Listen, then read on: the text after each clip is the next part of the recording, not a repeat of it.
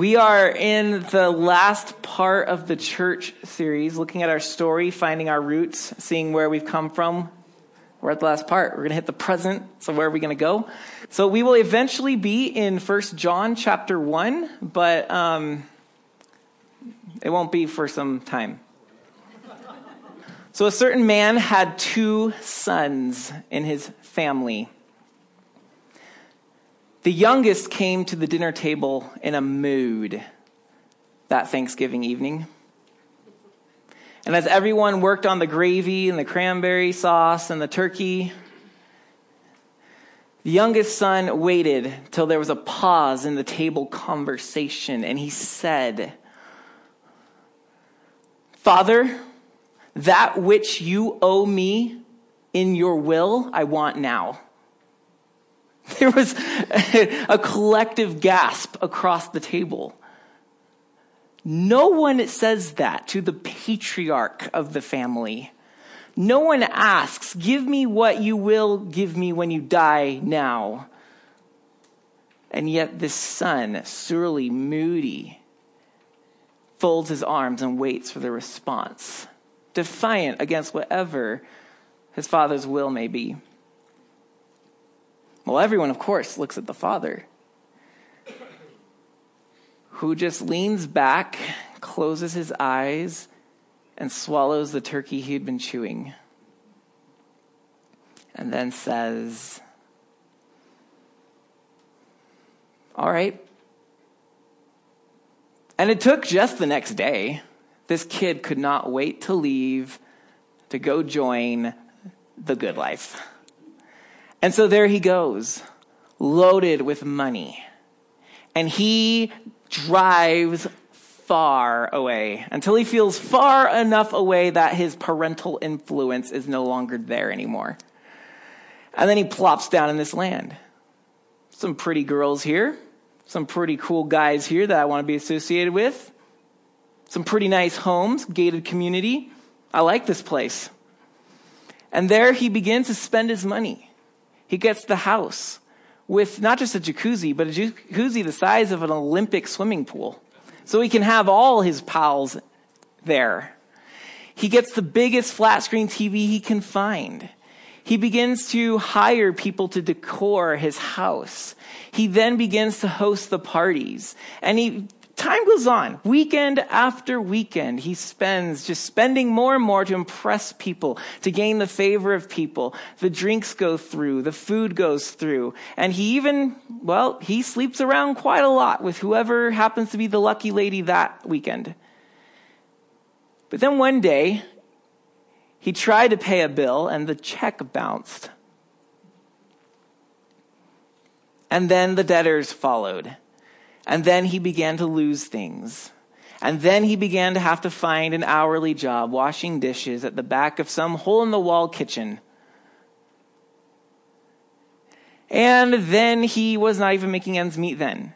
And he was hungry. And he was miserable. And he was depressed. And he was bored with life. And he felt like he had ruined everything. And then it hit him. Wait a minute.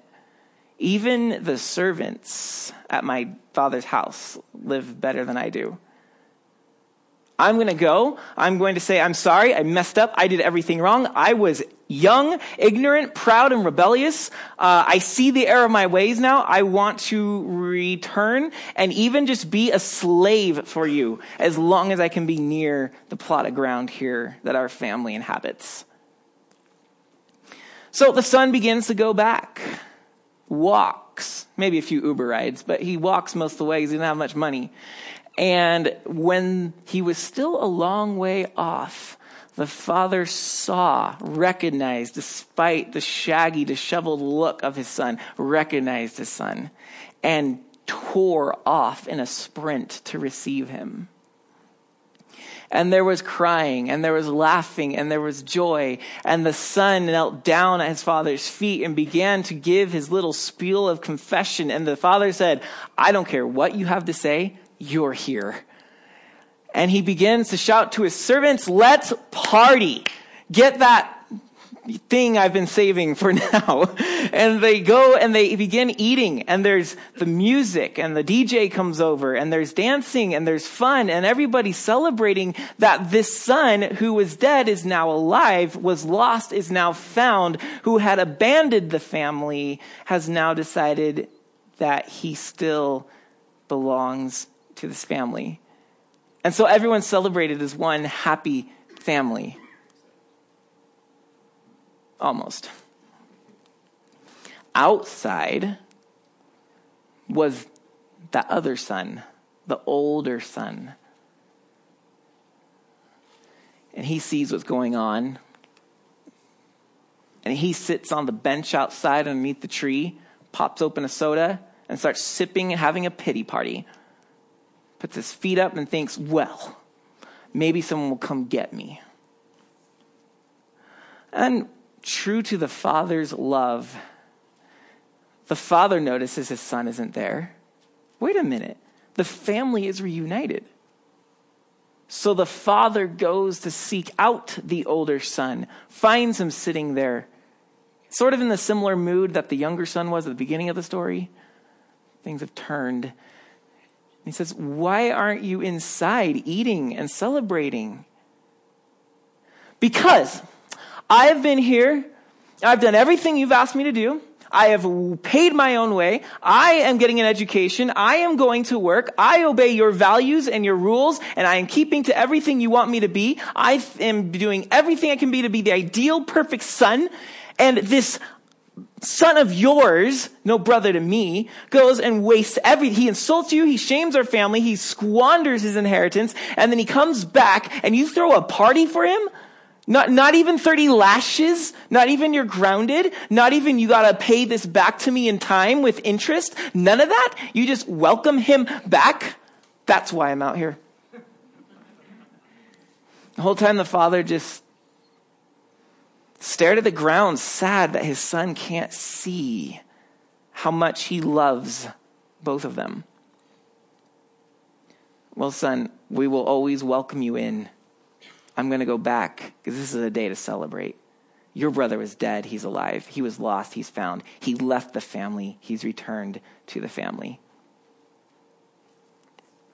We don't know what happens to that son. Jesus tells that story and just stops right there.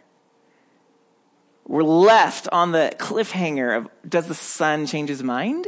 Does he come into the party? Does he stay in his little miserable pity party? There are a group of people, they make up 22% of the population in America and Europe. It's almost a quarter. It's almost 1 in every 4 people that affiliate with a religious affiliation known as the nuns. Now, the nuns is not the convent of women who call each other sisters and take the vow of celibacy and meditate and pray and do good acts of work. Not those nuns. These are the N-O-N-E-S, the nuns, as in none of the above. And they are they who circle none of the above when asked, which religion do you affiliate with? Almost 1 in 4 say none. So they've been called the nuns. A really horrible name. Obviously, if you have to explain a word that it doesn't mean this, it means this, it's a bad start. But second, are these people really nothing?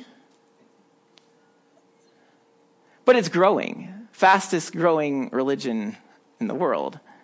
The nuns. Jesus tells the story I told you while he's sitting at a table full of what the religious establishment of the time would have called the nuns. They're nothing. Now, the people at this table would not have necessarily wanted to take on that label. Jesus invited them to his table, or Jesus sat at their table. Either way, they're there. They're communing. They're one. These are the very people whom the religious establishment of Israel stands on the outside looking in with their arms folded, grumbling about how we do everything right. We've done everything the Father wants. We've done everything we can be to be the perfect son. And you are throwing a party for these people? They're the nuns at the table because the religious establishment has made them such. Well, you don't belong with our religion. You don't live right. You don't eat right. You don't play right. So, you're nuns. But Jesus sees the nuns. He sits with them and says, sons, daughters, family. So we're in part 5 of looking at the church, our story, where we come from, where we started, what's kind of the ups and downs of the journey. Oh man, it's been just a sliver off the top, right? I mean, there's so much past 2,000 years of Christianity.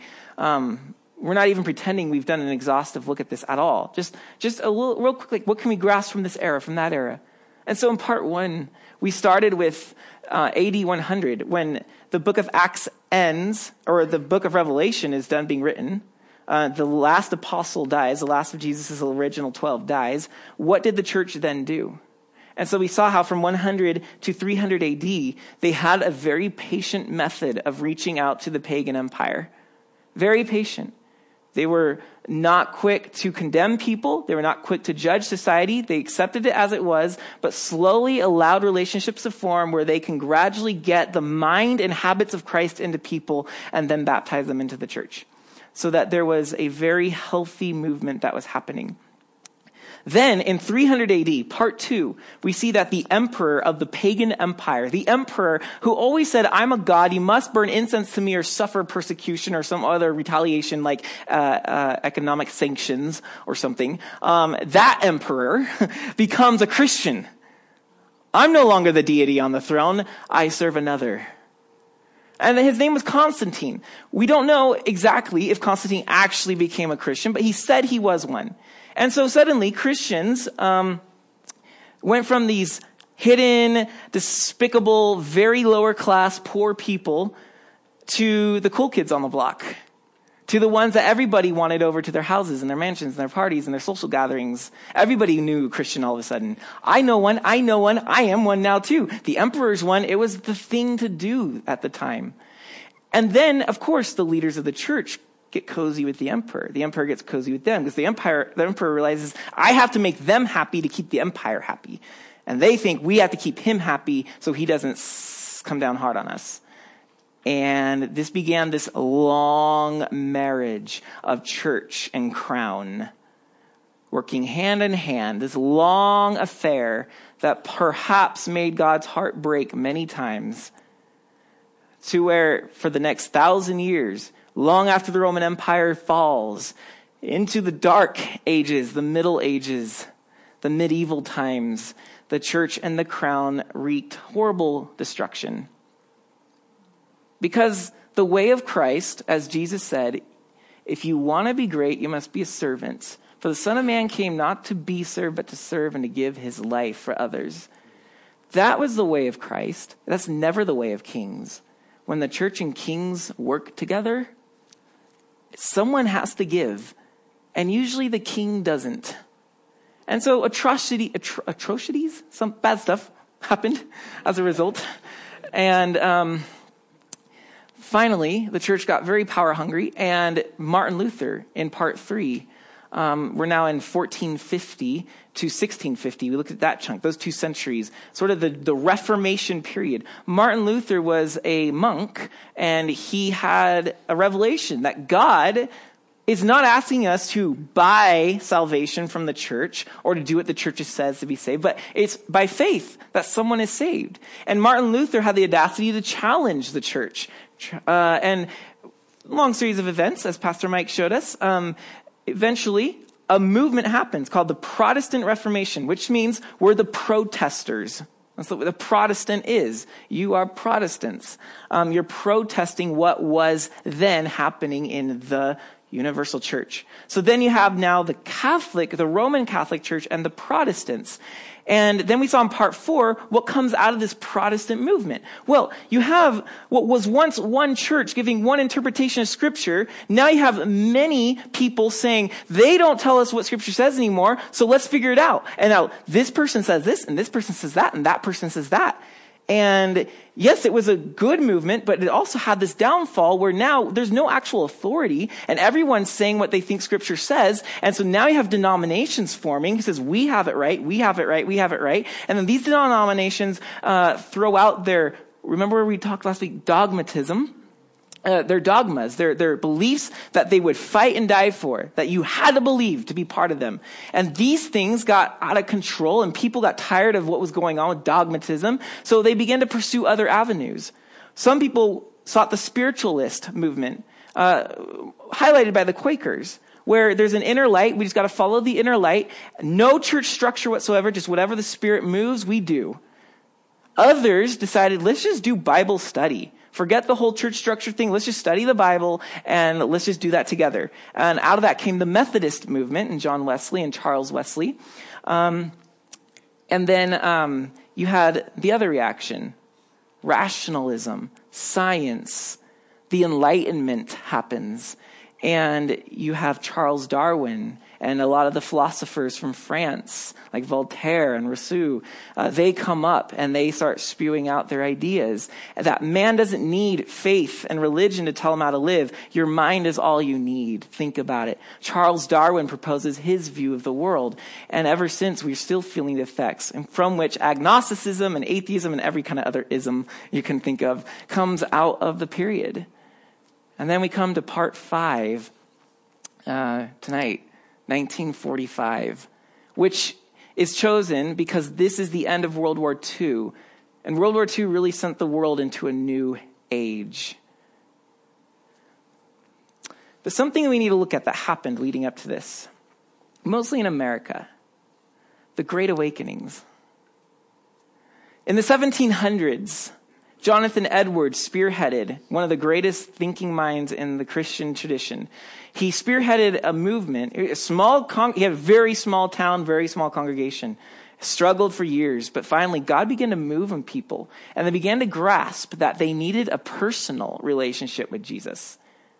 And this began to spread, and it hit all 13 colonies, the first Great Awakening, this revival movement in the 1700s. Which, by the way, gave the colonies in America the first unified consciousness. Hey, we are doing something American, not English. Shortly after was launched the Revolutionary War. Because Americans began to get the sense of, I'm not just a Christian because that's what we are. I'm choosing to be one. Wait, I have choice. Wait, we want to choose to be Americans. Wait, let's go to war with England. Which then after that Revolutionary War led to the Second Great Awakening in the 1800s. Charles Finney, a great preacher. And through all these outdoor preachings, once again, a revival began happening.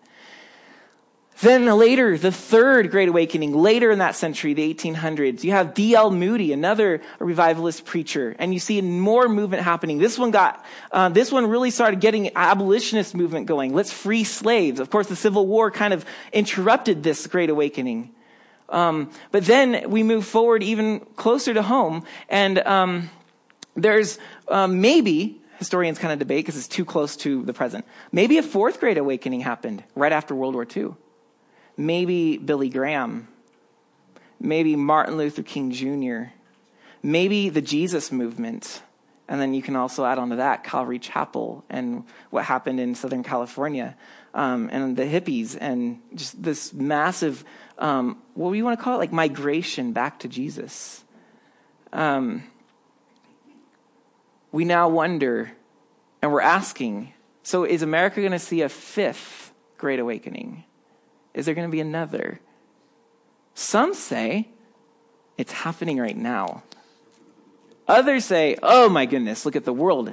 We need one. I'm just telling you the story of our Christianity. So don't hear me making sides or points. I'm just telling you the story. You hear that? Thank you. Okay. So those that say it's happening right now, we're seeing a movement in which there is an awakening in ideas of things about, hey, you know what? This is a post-World War II world. We're no longer moderns, we're postmoderns. So we have to rethink the faith to fit postmodernism. So a lot of things have been rethought and challenged and questioned and looked back at. Things like the Bible. Forever and ever, the Bible's assumed to just be the authority. What it says, you do. But now there's questioning, is the Bible really inerrant? Maybe there's mistakes in there. Maybe there's things that were made up. Maybe there's things that we're supposed to interpret metaphorically. It's still inspired, but maybe it's not what our ancestors thought it was. And then, of course, there's the LGBT movement. And, well, if we took the Bible as the sole authority, of course, the Bible says this is not pleasing to God. But then there are people saying, but those are different times, and maybe there's a certain context, and maybe God wants us to do something different. Maybe it's a new reformation happening, and we're supposed to rethink everything. The evil organized religious institution has kind of kept us down, and it's time for us to rebel and revolt and rethink Christianity. This also goes into politics. There's a movement, Christianity's often been associated with republicanism, I guess that's a word. And a lot of them are saying, nope, Democrats are much more godly. At least their ideas are more godly. You have like the climate, a movement saying, hey, wait, we got to take care of our earth because we're destroying it. There's all these, so you're getting the point, right? Oh, hell, right? Of course, hell's been questioned a lot in recent years. Hey, maybe that was something the church kind of just used to kind of keep people under control. The scary hell, maybe it doesn't really exist. Maybe in the end, everybody gets absorbed into the great love of the one God. And of course, borrowing different things from different faiths. Like, this is sort of what we see happening. On one hand, we see people like, you've probably heard the name Rob Bell. There's other ones like Brian McLaurin, Erwin McManus, Gregory Boyd. There's a list of them. They're leading this, and people are waking up. They're saying, "Wow, if that's Christianity, I can buy into that." But then there's us who are saying, we're seeing this, and we're like, "Wow, we're just like throwing scripture in the mud. It's got nice stories and fairy tales for us to like reflect on, but it's not really our authority." Like, we're looking at that and saying, okay, we need an awakening from whatever that is. We need to move this way. And so we see this tension in the postmodern world. Are we supposed to rethink, deconstruct everything, or leave it exactly as we received it? So is there a fifth awakening happening? Is there a new reformation? Is it down the road? History is always the best teacher, isn't it? Not the present. So we don't know.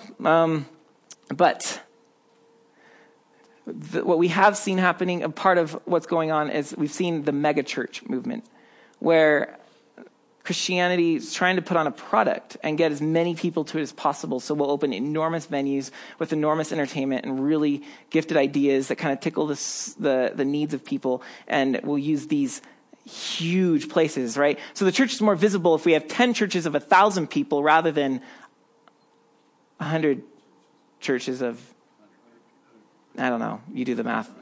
It looks more visible. It was in my head at one point. It looks more visible like this than it does spread out and like this.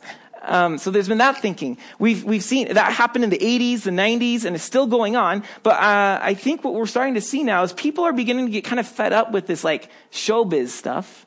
And there's a yearning. We're starting to see a yearning happening to come back to just simple, organic, raw, relational Christianity. And house churches are starting to become popular. They always have been sort of an underground movement, but they're gaining speed and attraction. So we see things. We're on this like wire where like the world is moving so fast. We're not even sure what to accept and reject. Everything just keeps moving at a blinding speed. Sometimes we feel too awake. But one of the most shocking awakenings that has happened in our era is, of course, World War II. So the thinking brought by Charles Darwin in evolution and a lot of liberal Christians adopted was, hey, the world's getting better and better. We're making advancements. Look at the quality of life going up. Life expectancy is going up. Mothers aren't losing children in childbirth anymore. We've got the Industrial Revolution. We're building factories and things, and we have people are able to afford more now with transportation where the world's getting smaller. And so they were seeing this, and this was happening. But then World War II happens, and suddenly everyone has the breath knocked out of them. Who can believe that humans have treated other humans like this? And more shocking and very awakening is the technology, the science, the progress that we were applauding. We saw that as bringing better lifestyle, but now we see that same progress, technology, and science has brought this kind of devastation. And so now we're uncertain. What do we do with a world that is a two-sided sword that can either benefit immensely or cut terribly? What do we do with that? And then in America, kind of like snoozing through the whole thing. Yeah, that's Europe's problem. We get bombed in Pearl Harbor in 1941, and then we wake up. The famous saying, right? The Japanese saying, we fear we just awoke a sleeping giant. Yeah, well, there's a great awakening for you. America comes to arms and they join the war. And by 1945, we are largely responsible for ending the Pacific. The Germans kind of fizzled out, and it kind of happened. But we ended the Japanese front basically by dropping the most devastating piece of technology the world's ever seen, the atomic bomb on Hiroshima in 1945. And on Nagasaki.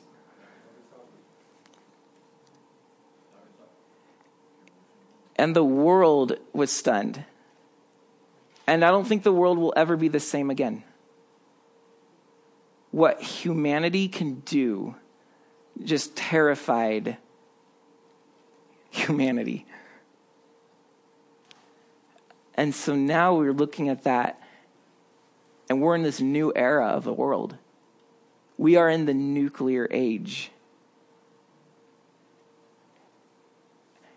Fortunately, only 2 bombs are dropped.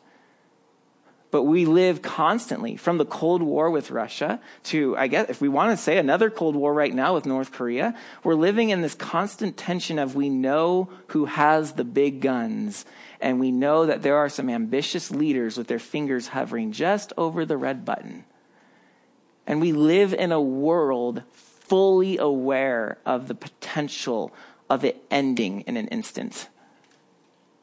This has changed us psychologically and spiritually. And it may have affected you.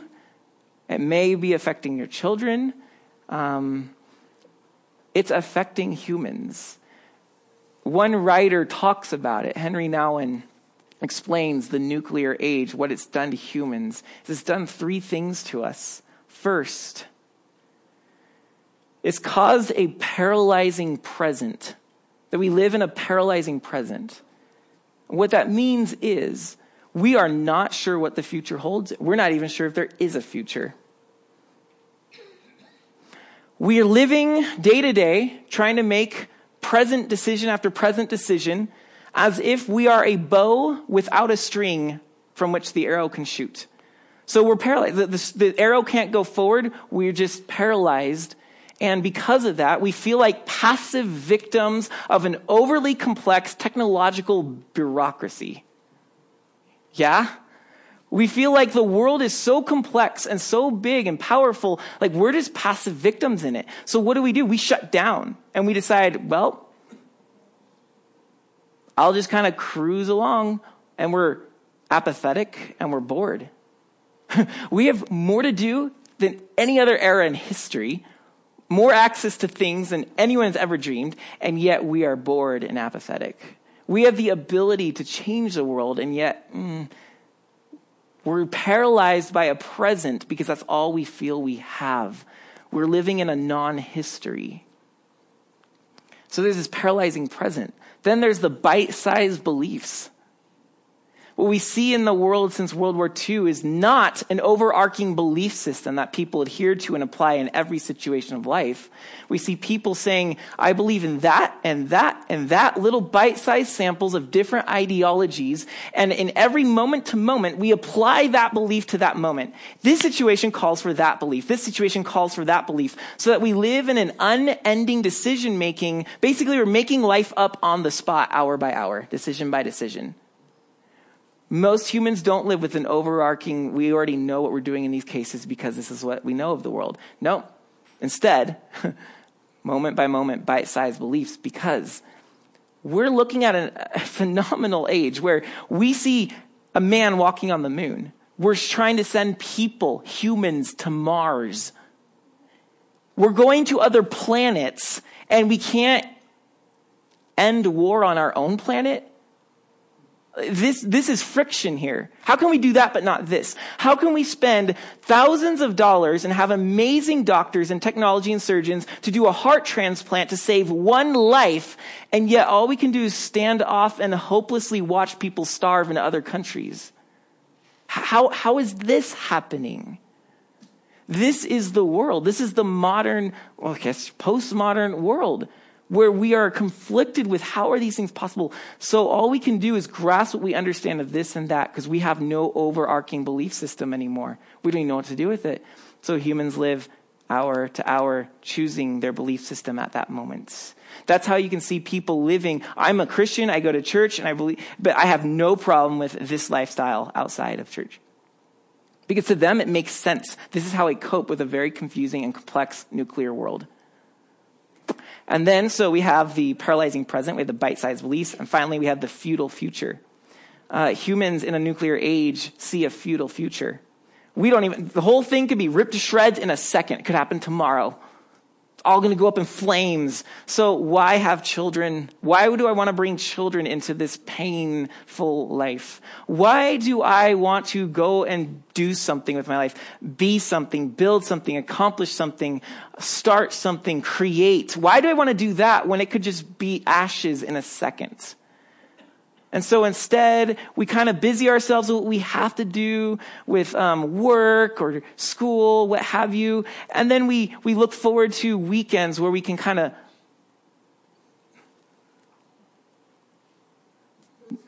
do your vice. Now, I'm talking to a room of Christians, so most of you probably don't have a lot of vices. But the world in general, man, the weekend is the vice mode. This is where we just forget about the boredom of a passive moment-to-moment existence, and we actually get to go relieve that pressure and just forget about the fact that this could all end in a second. That's the human condition post-World War II. What in the world? And so then, of course, Christianity is hard to relate to for some people, because here is this overarching narrative. Wait, there's a past. In the beginning, God created. How do you know that? You sure you believe that? That might make sense at times. You're like, oh, creation is beautiful. Someone must have made that. But then you're like, no, it's just natural processes. I'm just part of it. And like, this is the way the world's going. But no, Christians, you believe that? And that God actually came to us in history, in time, in space, touched down on earth in an actual body that actually happened? It just seems sort of like somewhere in the head, like we just kind of assent to that. That there's a future, that God's taking this whole thing somewhere, that he has a finish, that he has a climax, a grand finale, that he's going to restore and rescue this. That's mind-boggling to the nuclear age thinker. Or that Christianity has this idea that, no, there are sets of morals and values to live by. In the way we treat our bodies, in the way we treat other people's bodies, in the way we think, in the way we talk to one another, in the way we forgive and do these hard things. And then the nuclear person's like, that you're letting someone else tell you how to live? That's absurd.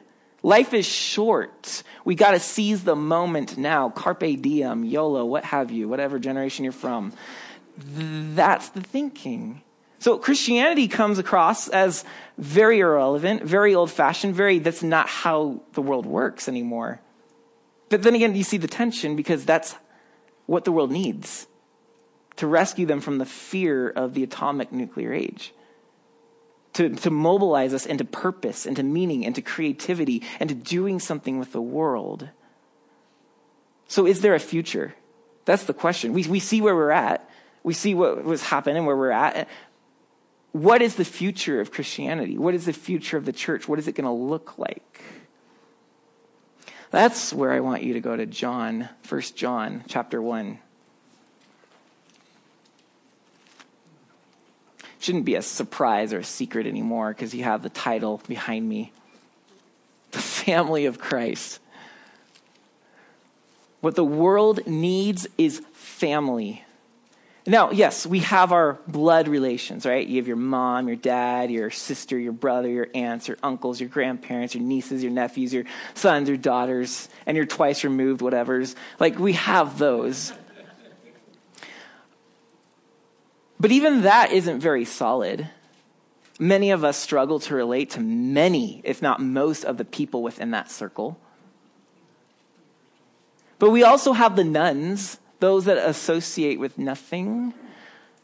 They're spiritual exiles. They're the, I'm spiritual but not religious types. There's no home. They kind of flutter from this idea to that idea, accumulating beliefs so that they don't have to be underneath the rulership of some religion, but I can have, it's meism. A God I can fit in my pocket, comfort me when I'm down. Allow me to do this when I'm feeling like I need a high. Be a forgiving and understanding. I don't know, whatever. Like just this cake batter God thing. Spiritual but not religious. We have a lot of homelessness, spiritual homelessness. People that would love to be like the prodigal son, to know that they can turn and find a father whose arms are already open before the father even saw them turn. A table where Jesus is sitting, despite the religious authority saying you shouldn't do that, with a seat open at the table with the hot food waiting for you. We have a world of people who need a home, who need a family. We are isolating ourselves out of fear, of course, in the nuclear age, but also through technology. Technology is wedging, making us more and more independent and less needful on one another. There's less and less connection. There's less and less real. Everything's cyber. Everything's in our head. Everything's stored in the cloud. Like, we just want somewhere in life actual contact, actual down-to-earth organic humanity. Yes, it's messy and it's clunky and it's awkward, and sometimes we don't have the proper social skills with people, but there's a part of us that yearns. We feel empty without it. Like, we can't just let the progressivism of technology and everything just kind of have its way. Like, Christianity needs to be the one to say, hey, why don't we just stop like trying to be trendy like everyone else for a moment and just be authentic? Be human, be messy. Let's strip away the things of life that are numbing us and just say, wow, there's a person next to me. They don't smell as good as my fake environmentally controlled bedroom, but this is real. Sorry. Someone's feeling very self-conscious right now. I'm sorry for that. So we have John, the oldest living apostle. He's old. We don't know exactly how old when he writes these, but most people think these are all his writings are toward the end of his life. He's had 60 years. That's twice my life to think upon what he saw, heard, smelled, touched, and witnessed, and felt, and experienced in the life of Jesus. And now we have a sage giving us his meditations on that life. And so he writes in 1 John 1, verse 1, that which was from the beginning, which we have heard, which we have seen with our eyes, which we have looked upon and touched with our hands concerning the word of life. The life was made manifest, and we have seen it and testified to it and proclaimed to you the eternal life, which was with the Father and was made manifest to us. That which we have seen and heard, we proclaim also to you, so that you too may have fellowship with us. Hey, we experienced something, and we want you to experience it too. But this wasn't just an experience like I saw it on a movie. Like, wow, that's a great experience. Come experience it with me. Come see The Last Jedi with me. It wasn't like that. It was like I smelled it, heard it, saw it, tasted, touched. It was real. And it turned on my senses. It was historical. It was organic. It was fleshly. I want you to experience that too. And so verse 4, we're writing these things so that our joy may be complete. It's only fun when we can share it together. But then, chapter 2. Go forward to chapter 2, verse 12. So he's calling people to come experience this in a way that supersedes the way we experience a lot of things. And then in 2:12, he talks to the family. I'm writing to you, little children, because your sins are forgiven for his name's sake. I'm writing to you, fathers, because you know him who is from the beginning. I'm writing to you, young men, because you have overcome the evil one. I write to you, children, because you know the Father. I write to you, fathers, because you know him who is from the beginning. I write to you, young men, because you are strong, and the word of God abides in you, and you have overcome the evil one. Here he's dealing with all kinds of people in the church John's writing to. The children are probably referring, because earlier in the letter he talks about the whole church. You are the dear children. The children probably just refers to all of God's children. But then he addresses the fathers and the young men, the mothers and the young girls. And these perhaps are not generationally different, but where they are at in their walks with Christ different.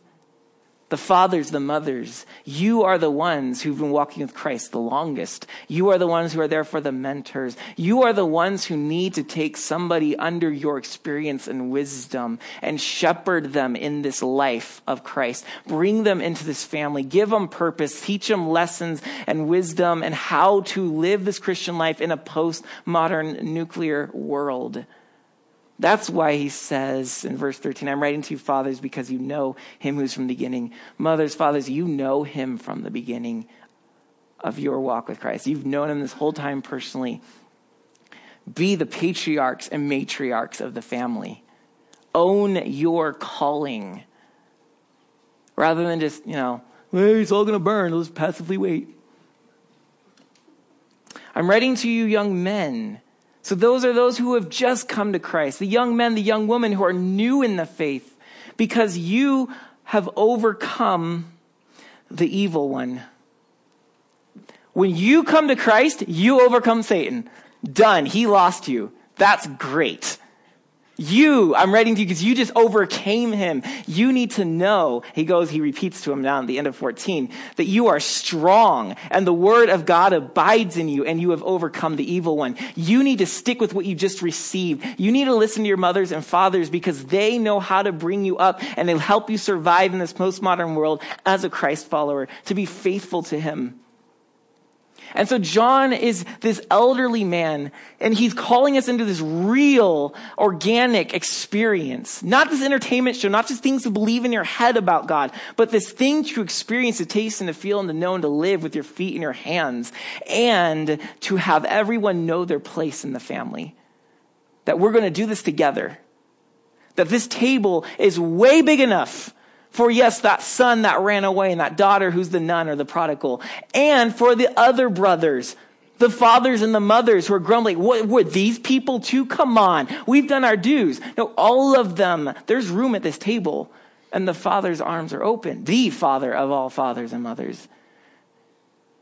And this is the invitation. And this is how Christianity will go forward. It's not by having our lofty teachers sell more books and get people to read them and trick them with like the title looking more like a self-help manual. It's not that through that the world's going to be saved. The church will continue when the church decides to stop deciding between two extremes and just be a family. The two extremes. Some churches just want to worship God. The world's scary. It's pathetic. It's dark. Don't go sinning. Let's just stay here and worship. God will come and get us in the end. Or the church that says, because it's dark, scary, and there's sinners, let's go save it. Let's go change it. Let's go conquer it for Christ. We don't have to choose between the two. To just be a family and to be what the world should be right here can change the world. Because families come together and then they go to work and school and do their hobbies and hang out with their friends. And then they come back together and eat a meal. And then they go do that again. In and out, in and out, in and out. Not hamburgers, families. That.